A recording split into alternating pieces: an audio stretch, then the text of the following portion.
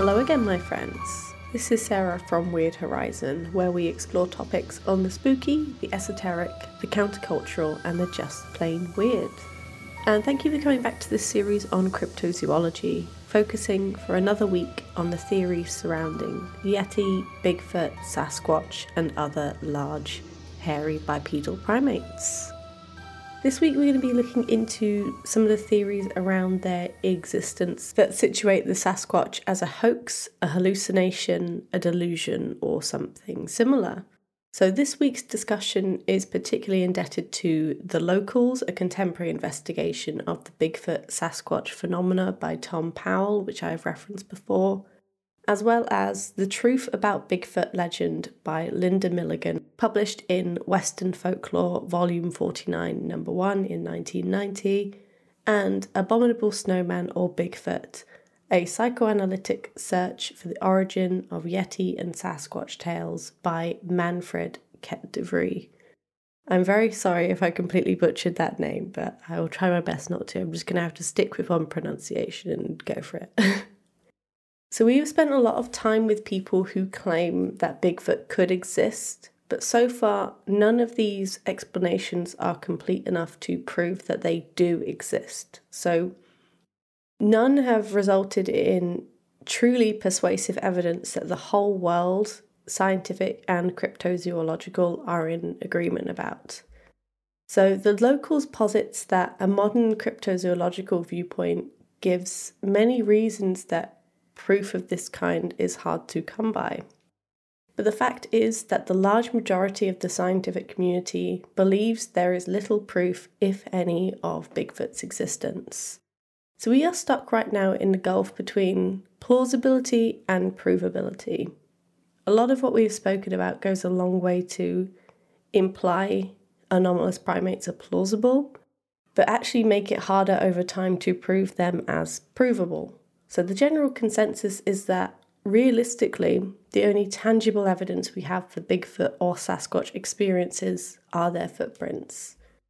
So to quote Milligan, "The sum of the evidence for and against the creature's existence, taken together, defies easy answers. Explanations that all but ignore parts of the evidence may require a stretch of the imagination as great or greater than anything collected in the field. Why, if they are real, are there no bodies, no bones, no live specimens locked securely in zoos and laboratories? Why only certain kinds of physical evidence, invariably of a somewhat ambiguous nature? Footprints, strands of hair or fur, possible feces samples, and not others." So none of the explanations we have previously spoken of are a perfect fit to explain this seeming contradiction. And none of the ones we will talk about today are either. Sorry, spoiler alert. But there are people out there experiencing something. So let's explore some of those things and what some potential explanations might be for the experiences that people are having. Let's get into it. Let's start with, right off the bat, by saying that the easiest explanation for Bigfoot or Sasquatch evidence, at least the evidence we have come to class as Bigfoot leavings, such as prints, hair, droppings, certain photo and video evidence, for example, the easiest explanation for these is that they are pieces of evidence faked by humans. So we've already spoken in previous episodes of the faked Bigfoot tracks and the claims that people have made to have been involved in the faked Patterson-Gimlin film, whether it is faked or not. We've also touched on the case of the Minnesota Iceman, where notable leading figures in the field of cryptozoology were unfortunately taken in by a well-made hoax and their own willingness to believe in it and their own wants to believe in it. We must also include the findings of the Yeti expeditions, where the Yeti hands and scalps, although not made to deceive, did turn out to be man-made in origin, turning out to be representations of holy items, not necessarily authentic pieces of a real creature.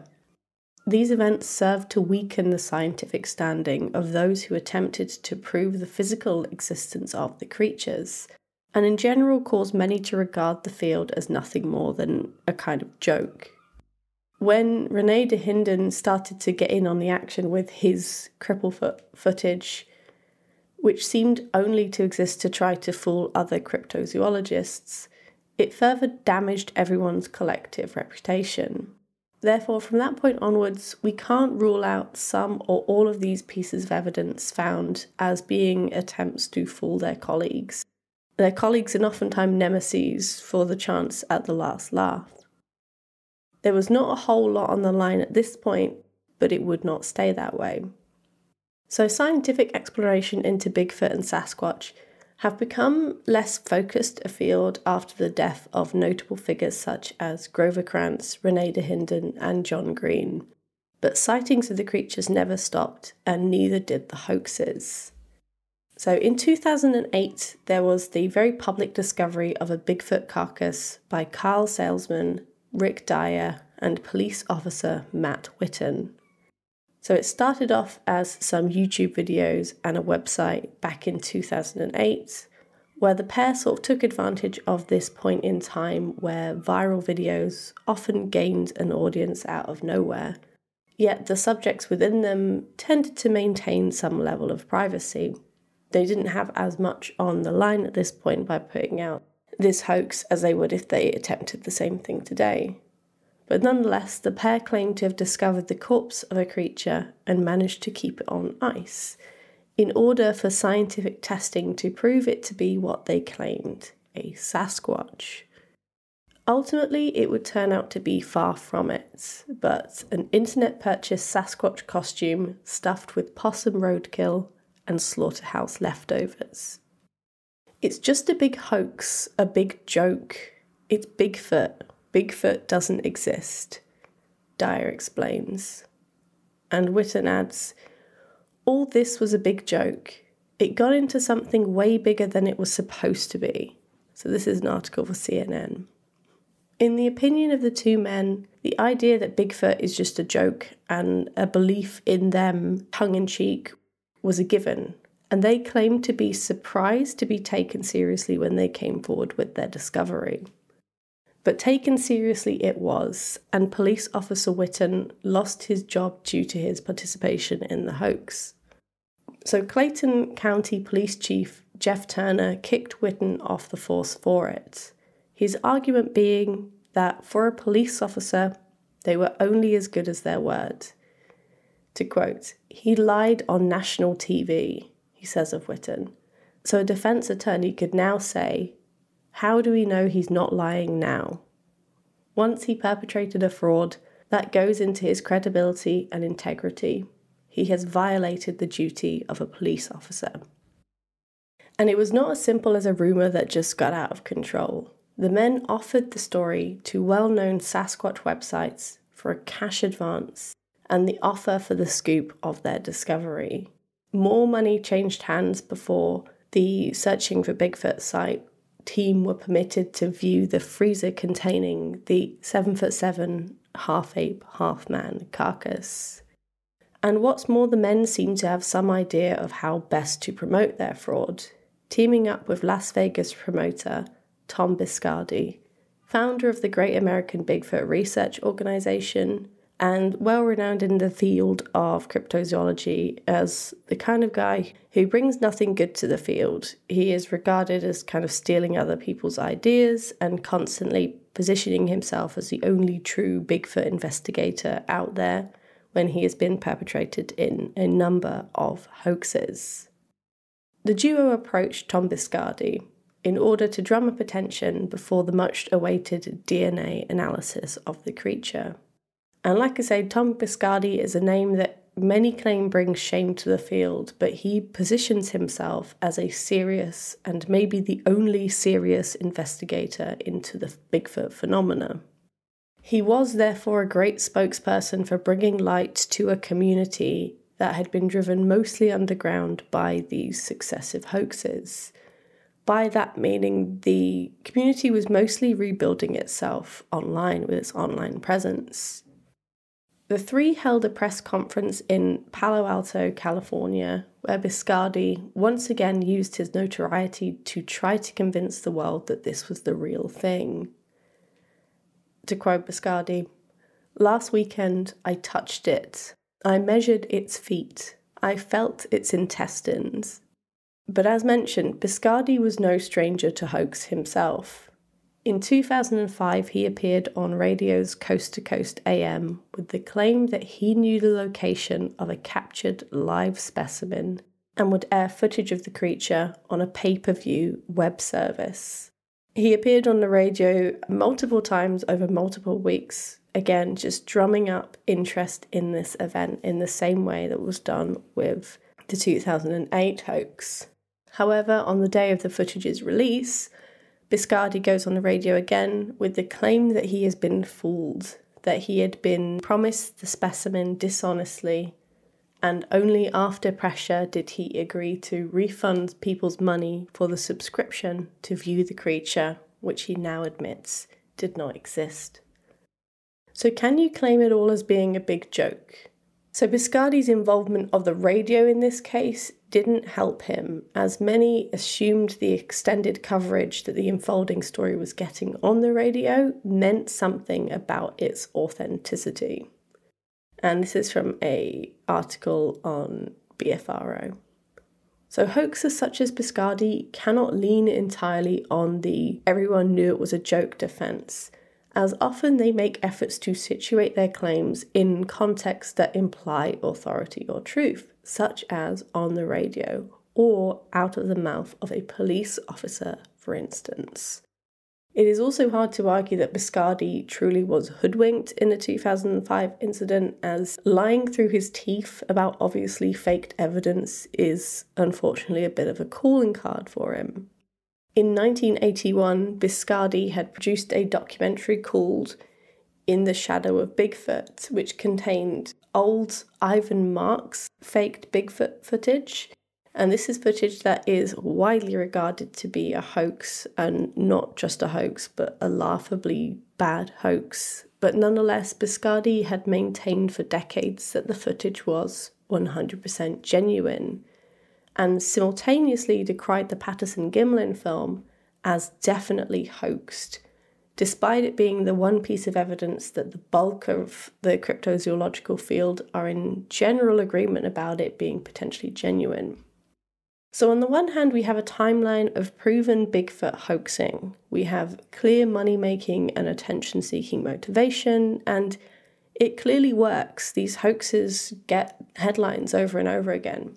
And in many cases, we have those involved admitting to their involvement in the fakes. So the two we were talking about earlier, Witten and Dyer, did admit at the end that they had perpetrated a fake. But a faked corpse or a hand or a faked print, or even dozens perpetrated by various fraudsters, do not entirely explain what is being experienced across the US and Canada every year. They cannot all be fakes. It would not make sense that so many of these fakes happen but are not publicized in any way. It's hard to argue what the motivation for doing a fake or a hoax that nobody knows about is. I mean, I'm sure there are some people who'd get joy from that, but are there really that many people perpetrating a widespread hoax but without wanting any notoriety for it? So let's explore some other possibilities. It can be argued that belief in Bigfoot can be more associated with the paranormal and with spirituality than it does confidence in a scientific hypothesis. So Bigfoot, we could argue, is an aspect of folklore, and folklore necessitates a leap of faith, and leaps of faith are antithetical to the idea of proof. It is an artifact of our brain's desire to find cause and effect. That ability to predict the future is what makes humans smart, but it also has side effects like superstitions and belief in the paranormal. So this is from Life Science article. But it is not as easy to say that it is all in the brain, as profiling the typical Bigfoot believer turns out to be as challenging as determining the scientific methodology of a psychic. However, perhaps amazingly, paranormal beliefs are not related at all to education. PhDs are as likely as high school dropouts to believe in Bigfoot. It is the opinion of those writing for this article that there is not one kind of brain that is linked with the Bigfoot phenomena. The essence of belief legend is the very dispute over a truth which remains veiled. This is from Linda Milligan's article. Real folk legend must produce a reason and feasibility to profess faith, to take a stand for or against belief. Therefore, trying to prove a folklore belief would be to miss the point of faith, is what Milligan is saying in this article. Folklorists should recognise that the evidence is ambiguous. If it were not, if it were clear and indisputable, there would be no legend. So this makes a bit more sense when we consider something that we haven't spent much time talking about so far, i.e. that some of the reported encounters with Bigfoot are positive ones. Not every encounter is a terrifying ordeal that leads people to leave the woods and never return. Of course, we have to be aware that anecdotal evidence is a weak form of data when it comes to scientific proof, but the kinds of anecdotes we find may say something about the motivations of those who report them. So we already touched on this with the story of Grover Krantz and his contemporaries, with the implication that some of these semi-amateur, semi-scientific wild men of cryptozoology may have had a reason behind wanting to believe in the creature's existence, wanting to carve out a little bit of a scientific field for themselves, and also as the creatures existed as somewhat of a foil for themselves, noble, elusive, somewhat out of step with the rest of the world, but nevertheless intelligent and to be respected. But paranormal beliefs are widespread. There are all kinds of people who take comfort in paranormal and folkloric beliefs, not just cryptozoologists. So let's explore a few interactions which may enlighten us to why many people other than cryptozoologists may want to believe in the Sasquatch, and that this want to believe may be enough to help perpetuate some of these experiences. And these conclusions are only possible due to the efforts of those who collect and analyse civilian sightings in recent years.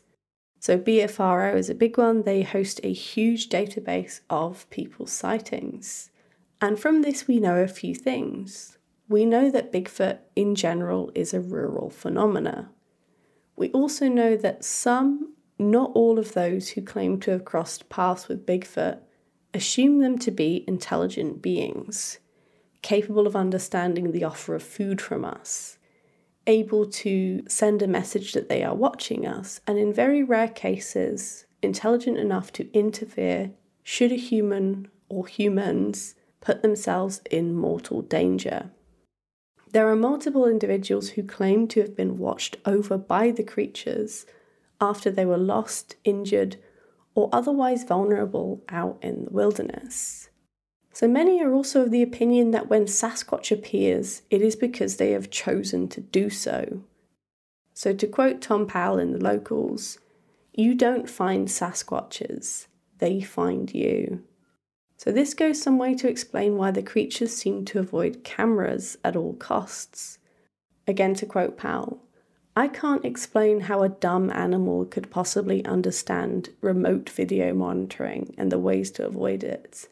Unless, of course, they're not really dumb animals." So this theory again attempts to reconcile one of the issues with Bigfoot, the seeming conspicuous lack of evidence. If the animals were to exist, even as rare, isolated relic populations, surely we would have found evidence for them. But the belief in the intelligent, caring forest guardians reported by some, not all, sightings to BFRO have more in common with folklore than they do with science, as we've already touched upon. They have more to do with a willingness to believe and a wish for other intelligent bipedal primates, ones perhaps more in tune with nature, protective, private, cooperative, all of the things that humans have been struggling with in recent years. So living at balance with nature, quietly and peacefully, is a wish for many. As for many more, it is simply not a reality. But we are just touching on this subject today, and in order to provide a broad overview, we're going to move on for now, but do know that I am aware this is a simplification of a huge subject. But the reasons behind why people want to believe in the paranormal is kind of the whole deal of this podcast, so I will, of course, keep revisiting this subject over and over again. But let's move on to a partial psychological explanation that Bigfoot sightings may be simple hallucinations. To quote Ket de Vries, sighting of Sasquatch and Yeti are most likely of a delusionary, illusionary, and hallucinatory nature, and as such, the projections of conflicting images of people living in isolated environments under conditions of severe stress. So these hallucinations are presumed to be due to stress, again helping to reconcile some of the contradictions about the Bigfoot story, i.e. how some view the experience as terrifying and some view it in a more positive light. So explaining Bigfoot as a fear hallucination, as an effect and also a cause of said fear, as well as a sort of rationalization for people who have been saved from peril by seemingly unexplained means. Like UAPs, Bigfoot can run the same gamut of experience, meaning different things to different people, but in many cases come bundled with extreme emotions, and with extreme emotions come the potential for hallucinations. So one key piece of evidence towards the hallucination hypothesis is one that we've already mentioned, that many Bigfoot experiences occur in rural areas. And what's more, they don't leave behind many physical traces. So many experiences may take place at night. Bigfoot are thought to be nocturnal and are triggered or accompanied by the perception of being watched by a pair of eyes somewhere out in the inky blackness. So again, to quote Ket de Vries, it is more likely that these observations can be listed among the delusionary, illusionary, and hallucinatory experiences induced by sensory deprivation. So unlike an illusion, in the case of hallucinations and delusions, an appropriate external stimulus is absent. It may be that they somewhat rely on or are perpetuated by this absence, i.e. the dark. So again, to continue from Ket de Vries, in hallucinations, like in the dream, there is an absence of reality testing. In hallucinations, the person hears, smells, and sees things which are not there, but are mere projections of internal wishes.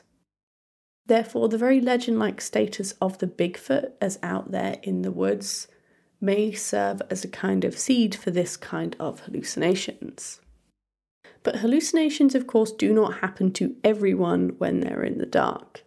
Many encounters happen to very experienced outdoorsy types who you would assume would have experienced this kind of absence of external stimuli we mentioned when staking out an animal in the dark or camping out in the wilderness for the night. But the fact is, hallucinations can happen to anyone for a variety of reasons. They are not solely linked to poor mental health, but can be linked to physical health and even temporary states of stress. Total sensory deprivation, such as a lack of water and food, as well as social deprivation, such as isolation, can have the same effects, i.e. they can all trigger hallucinations. And in these cases, known folklore stories of wild men in the woods may serve as a kind of seed for the brain's mental projections, or as mentioned, they may have at their heart a degree of wish fulfillment. So there is a history of this kind of cross-pollination, in fact, which takes us back to the roots of the Sasquatch and Native American legend. So we're going to be covering this in more depth next week when we dive into the spiritual aspects of the Sasquatch and Bigfoot myth. But for now, I just want to touch on this overlap between legend and hallucination. So it is a custom among many Native American tribes that there is a process of seeking a spirit guide at the point of adolescence. And it is a process of sensory deprivation through fasting and absolute loneliness, combined with an institutionalized way of accepting visions as normal and inevitable, naturally facilitated hallucinatory, illusionary, and delusionary experiences. So this is to say that, according to Ket de Vries, the statement that Bigfoot or Sasquatch may be hallucination does not negate the fact that it may have a place in folklore as well. Honestly, it is an even more complicated explanation than you think it would be. It still doesn't exactly answer to the consistency with many experiences, nor explain some of the evidence left behind, even if the evidence is quite scant. But it is an aspect that goes some way to explaining why there is such a range of attitudes to Bigfoot, and why it continues to mean so many things to so many people. But moving on, many have pointed out the overlap between bears and apes, their place in myth, and the overlap in their habitats with Bigfoot, Sasquatch, Yeti, etc.'s habitats. I.e., this is one of the potential explanations in Ket de Vries' article, and the one that gets the least criticism, the theory that the sightings of Sasquatch or similar often occur in areas where either bear or apes are common. So in the case of the Pacific Northwest, for example, the stomping ground of Bigfoot and Sasquatch, American black bears as well as grizzly bears can be found in the wild. So it follows that not only are the creatures similar to Sasquatch to the point that they may be mistaken for another, but that the two animals in particular have inspired the imagination of man because of their resemblance to human beings. So apes and bears, animals both habitually standing on their hind legs, resemble man in many ways. So de Vries notes many aspects of legend and mythology that situate men and bears in relation to each other, and thus become instruments of supernatural justice.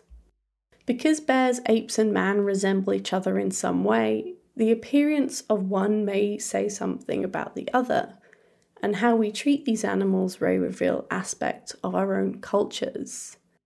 Bears in particular are feared and revered by many ancient civilizations, perhaps because of their similarity to humans. So Sasquatch may be another one of these man-like animals imagined in opposition to man. So to quote de Vries again, animals become like mirrors on which man can reflect his inner fears and wishes. If no animal is available to symbolize protective or threatening imagery, nothing restrains man from creating totally new, imaginary beings aided by primary process thinking, as we can observe in dreams.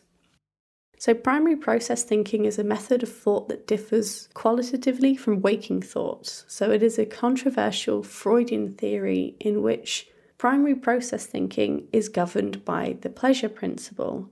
It is the id-driven, instinctual fulfillment of desires that ignores the constraints of the physical world that we see in dreams.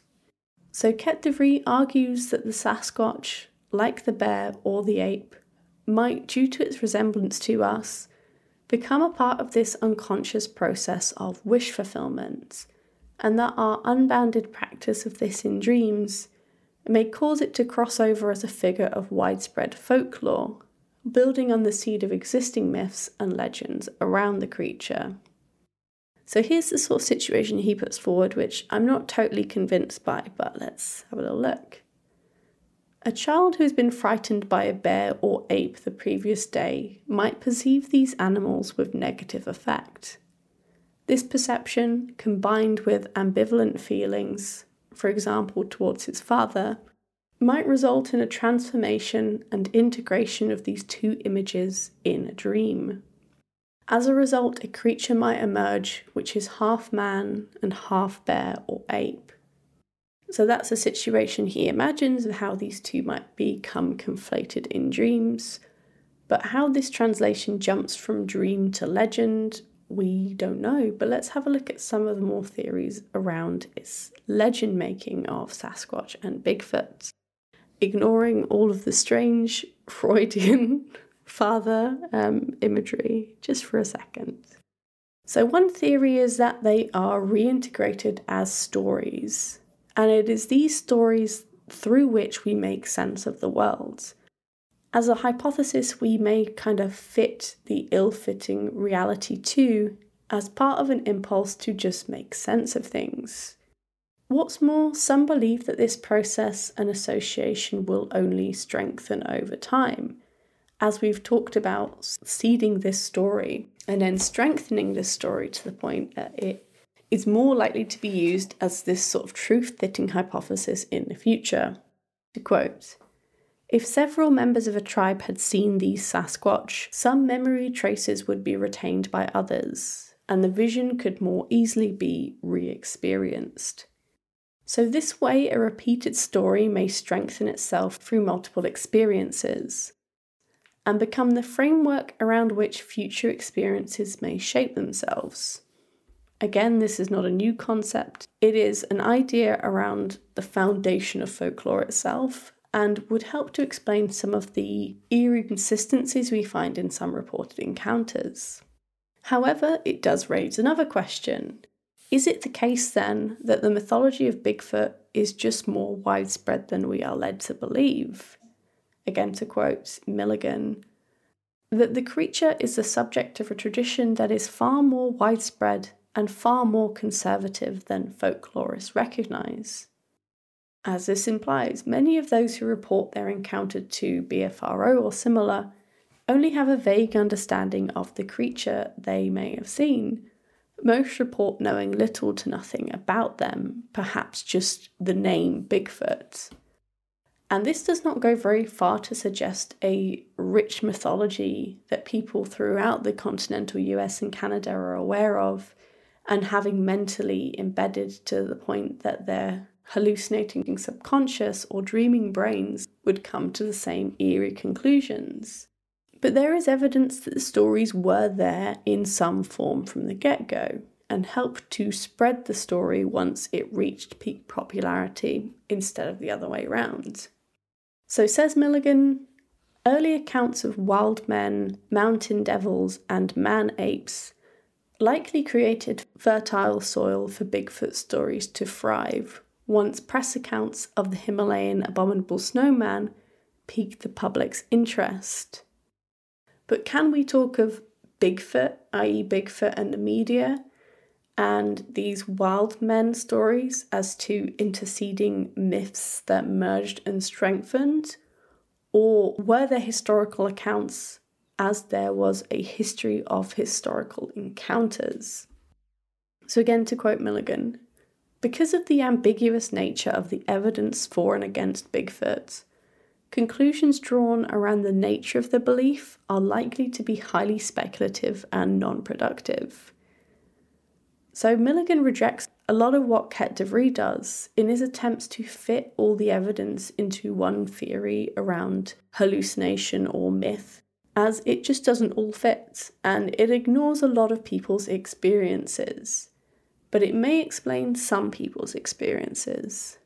For instance, one phenomena that might account for some experiences, and is honestly just quite interesting, hence me including it here, again in Ket de Vries' words, is some individuals, in an attempt to master their fears of such strange creatures, are engaged in a total identification process. That is his theory. I.e., imitation and impersonation become a consequence. It may explain the presence of these gigantic footprints, i.e., that some people may have so much fear of these creatures that in a way they take on some of their characteristics and in certain ways become them in order to master this fear. So Milligan recounted a psychiatric case in the 70s where a young man grew hysterical at the sight where he and his brothers saw a glowing orb hovering above two ape-like creatures. He then began to growl like an animal and threw his father and the investigator to the ground with seemingly more than human strength. This behaviour stopped as soon as they left that area, and it seemed to those witnessing it that he was taking on some of these characteristics in an attempt to master the fear he felt of these ape-like creatures and their encounter with them. So this is just one case of a sudden encounter, and one way that we could imagine a person taking an active part in mastering their fear, and one way that could result in some kind of evidence being left behind. It could be an explanation, albeit a fairly weak one, for some of the prints that we find if people are performing this total identification process and then making these prints as part of these process. We could also imagine total identification process as having an effect to those spending extended periods of time tracking the creatures in isolation, and that maybe they may unconsciously take on some aspects of the creatures in a way to be close to them or to understand them, but crucially in a way that may leave behind some evidence, as we were talking about, evidence which they then may later find themselves. And this is not totally out of the realms of possibility. There is a theory that many of the tracks found on the Yeti expeditions were actually the tracks of those on the teams, which had been sort of transformed by the weather to the point that they found them again, they discovered them, but they discovered them as creatures' prints instead of their own. Now, I don't want you to think I'm mocking anyone who studies these creatures. As a widespread human experience, I think we have to assume that there could be a variety of factors that cause these creatures to appear to people in a range of emotional states. What's more, even if the creature were, as Keptevary assumes, all in the head, a purely delusionary or illusionary creature, it does not mean that they are not part of human history. A specific example is the theory that they may represent a manifestation of a wish for a simpler past. As so-called wild men, this is to quote a Smithsonian article on the subject, as so-called wild men, they hold a crude mirror up to our own species. What might Homo sapiens be like if civilization had not removed it from nature? So this, again, is on the pervasiveness of Bigfoot belief, particularly in light of all the hoaxes we've spoken about earlier. To track Bigfoot today, the article continued, is to channel the frontier spirit, as well as to appropriate Native American traditions. Bigfoot also embodies other less romantic but no less enduring American traits, like gullibility and hunger for attention. So this article suggests, honestly kind of mean-spiritedly, that there may be something distinctly American about this belief. And it is true that Bigfoot and Sasquatch studies, among all anomalous ape studies, seems to have the largest body of people behind it in the US. But yet again, this is still not a perfect fit, as we again are stuck in this catch-22 of evidence. The physical evidence is always just enough to suggest that the reported manifestation was not purely hallucinatory. It is never enough to prove that it was objectively real. So we're going to take a quick look at just one more option before we leave it there for today. So is it possible that the creatures really are physical creatures, just not the ones that we think they are?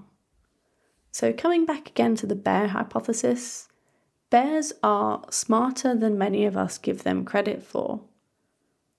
So bear researchers generally acknowledge that bears are clever enough to avoid obvious tracks that reveal not just the bear's presence, but their direction of travel, numbers, overall condition, and more.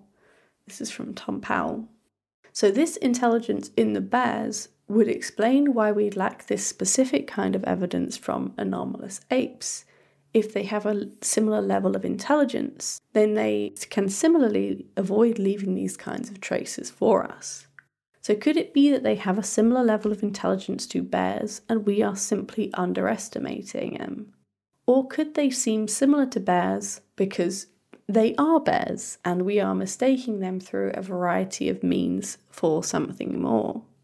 So despite what we spoke of last week, all the biomechanical evidence for a creature being spotted in certain habitats through the 1950s onwards may feel like the science around the creatures does not go far enough.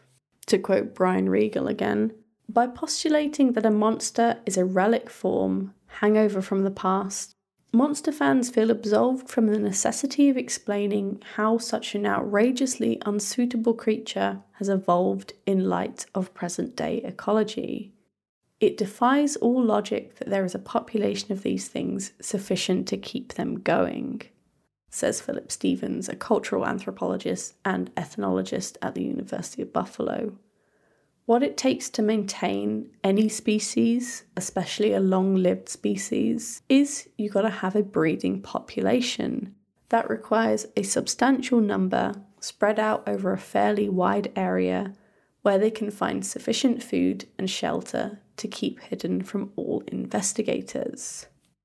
But again and again, Bigfoot hunters have failed to bring forward the kind of evidence to support a viable breeding population, even one that through its own effort hides itself from human eyes for very good reasons. So the creatures as we experience them in encounters seem to be incapable of sustaining themselves in the wild. So their numbers, their size, their food sources, etc. are all at odds with their likelihood of survival. Therefore, again, it makes sense that at least some of the encounters may be mistaken for similar yet viable animal populations found in the area, such as bears. It is true that they have the same kind of weight and size advantage over man. They are similarly strong and both capable of walking on hind legs like a man. Therefore, the simplest explanation to many is that the sightings are simply wild animal sightings.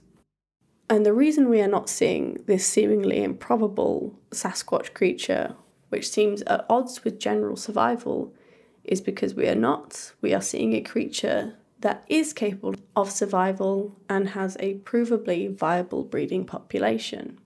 Why would experienced hunters misreport the sighting of a bear common to the area to the extent that this is widespread? In order for this to make sense, we kind of have to lean on one of the other theories.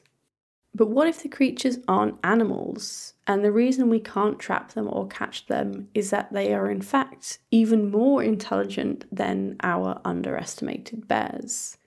Some suggest that we have failed to find the creatures because we hunt them as if they were animals, but maybe we are underestimating them and maybe we should be treating them more like men. So at the beginning we mentioned that there are only certain types of evidence found, and in Tom Powell's The Locals, there's an excellent explanation on the weaknesses of all these kinds of found evidence, and one that may strengthen the hypothesis that these creatures are closer to man than we may think. So footprints are valuable from a biomechanical standpoint. They give us a lot of information about the physical makeup of the creature who left them. But the holy grail in Bigfoot study is DNA evidence. And none of the evidence left behind is of any use to this end, unfortunately. So the mitochondrial DNA found in discovered creatures' hairs is too fragmented to allow for DNA sequencing. And before we assume that must mean that the creature is fake and that these hairs are faked, this is just a feature of certain kinds of hair, including certain kinds of human hair. So although the efficacy of sequencing can vary due to methodology, there is a difference in viability between darker hair and lighter hair, even in humans. Some theorize that this is down to their susceptibility to UV damage, but put simply, not all hair is created equally when it comes down to DNA analysis. What's more, many people fundamentally misunderstand the limits of DNA analysis and what it can do. How can we ever hope to thoroughly map even a small portion of an undocumented species with minuscule amounts of DNA available for analysis, and much of it suspect for one reason or another? So again, this is from Powell. In order to prove that DNA is from a Bigfoot, you must first have some Bigfoot DNA. And even in the case of human DNA, with the huge amounts of it available to scientists and with the comparative high viability of the samples, i.e. them not being plucked from trees or out of droppings, it still took until 2003 to fully sequence human DNA. And if the creature is simply closer to human than it is animal, could it be that that DNA sequencing, and therefore scientific recognition for the creature, may be as long of a process as it was sequencing human DNA? It could simply be due to the fact that it is entangled with myth that science seems to be stubbornly still on the subject. In Canadian cryptozoologist John Green's words, considering the consistent resistance our society maintains to any exposure to information on the subject, our failure to have stumbled on proof of their existence, while considerably against the odds, doesn't seem to me to require unearthly explanations. Add on to this modern theories that the creatures may be frightened of us for good reason, hence the strong smell associated with the creatures, which is linked to some ape species and animals like skunks, which give off an odour while threatened. Modern cryptozoologists paint the picture of an intelligent creature with human level or exceeding human level intelligence, who chooses to avoid our detection and consciously avoid leaving evidence of their movements and numbers. Combined with the stubbornness of much of the scientific field, this explains why definitive proof eludes us for even one of these creatures existing.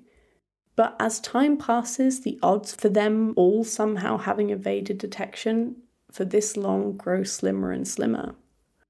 So this is a weird one. When I first started looking into this, I figured I would find one theory that would fit in my mind, probably not everyone else's mind, but one theory that seemed to make instinctual sense for me. So for instance, with alien encounters, a lot of the alien abduction encounters, I could see how the theory of them being sleep paralysis experiences ticked a lot of boxes. It made sense for the kinds of people who reported it, when they were likely to report it, and the kind of feelings they associated with it. There was a pattern that I could understand and perfectly understand how anyone in that situation with the same kind of general cultural knowledge could come to the same conclusion. But with Bigfoot, I don't think any of the theories we've spoken of today, or even up till today, make total sense, honestly. I can see how some in very specific cultural contexts make sense, but for the bulk of the encounters I've read about in books such as The Locals, they just don't really. How could an experienced hunter who could recognize the gait and track and smell of a bear mistake it for anything other than a bear, even under great stress? Even a hunter who has been trapped in the isolation of the wilderness alone, maybe something has happened to their water, they're alone and they're in trouble. Could they mistake a bear or some mental projection for a huge bipedal primate? What would explain the presence many feel, the feeling of being watched and observed from inside the tree line? Is it some kind of guardian of nature that some wish existed that had passed from wish to physical existence? Why would it appear on highways occasionally, playing chicken with passing cars? If it were only hoaxes, why would people put themselves forward to be entangled with this? Why would people let themselves be hoodwinked? Realistically, every experience we've spoken about would have to be made up of some blend of the above explanations. And if we can untangle what remains to unite them all, maybe we can figure out what exactly is left of this creature from all of these half-fitting theories.